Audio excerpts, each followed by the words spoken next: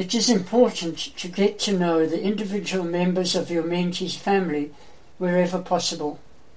By visiting the family at their home, even getting involved in social activities within the community, you will gain the opportunity to share ideas, views and values, as well as gaining a deeper understanding of their culture.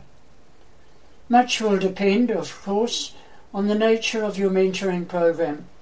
Is it a community or school-based program, for example? The socio-economic background of your mentee could also differ markedly from your own. Perhaps, for example, you own a house while your mentee's family rents one. You own a car while your mentee travels on public transport. You have a TV and a DVD player while your mentee has neither.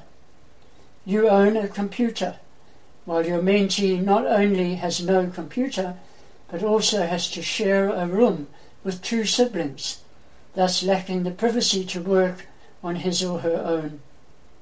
You have lived in the same house for 5 years, while at the same time your mentee has moved 4 times. In other words, remember that many things you take for granted are not necessarily owned or experienced by others. Poverty may cause stress and depression for your mentee.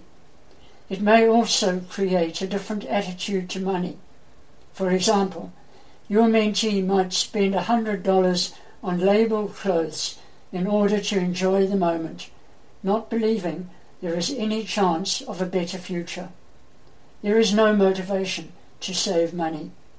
However, you can sensitively help your mentees to create a new future for themselves, caring for them in a non-judgmental, unconditional way. And so our mentoring tip for today: always respect the rules of your mentee's home or school or workplace. Until next time, have a great day, and remember to maximize every mentoring minute.